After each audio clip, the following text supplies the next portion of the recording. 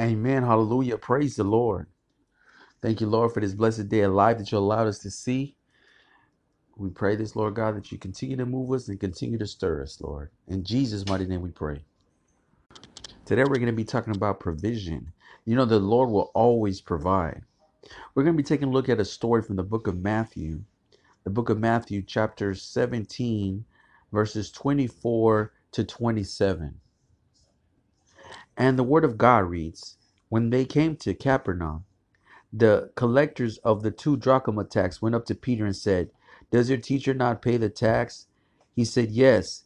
And when he came into the house, Jesus spoke to him first, saying, what do you think, Simon? From whom do kings of the earth take toll or tax?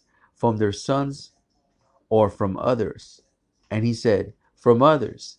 Jesus said to him, then the sons are free. However, not to give offense to them, go to the sea and cast a hook, and take the first fish that comes up. And when you open its mouth, you will find a shekel. Take that and give it to them for me and for yourself. Amen. Hallelujah.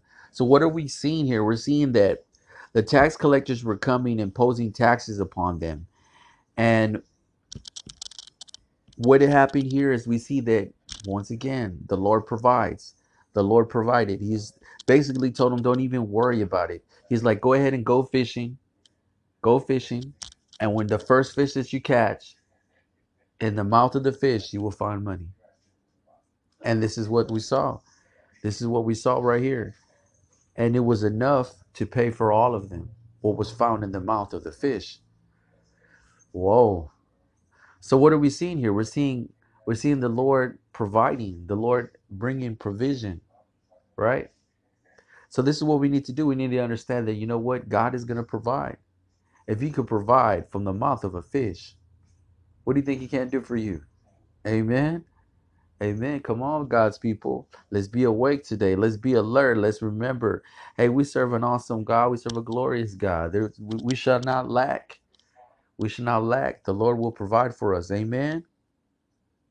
So let's keep that in mind, that God will provide. He will always provide. You know, we have to keep that in our mind. We have to, because there's sometimes the people that they get in this carnal state of being that they believe that they don't know how they're gonna make it. Come on, God's people. The Lord will provide for you. He will provide for you in ways that you couldn't even imagine. We're seeing this here in this story. From a mouth of a fish. He provided from the mouth of a fish. So let's keep that in mind. You know what? God will provide for me in ways that I can't even imagine. The Lord will always provide. The Lord will provide according to his riches, is what his word states.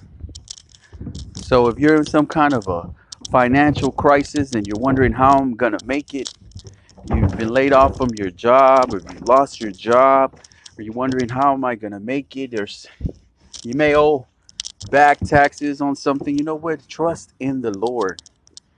Trust in God. God will provide for you. Trust in God. That's what we see here. That's what we see here, right?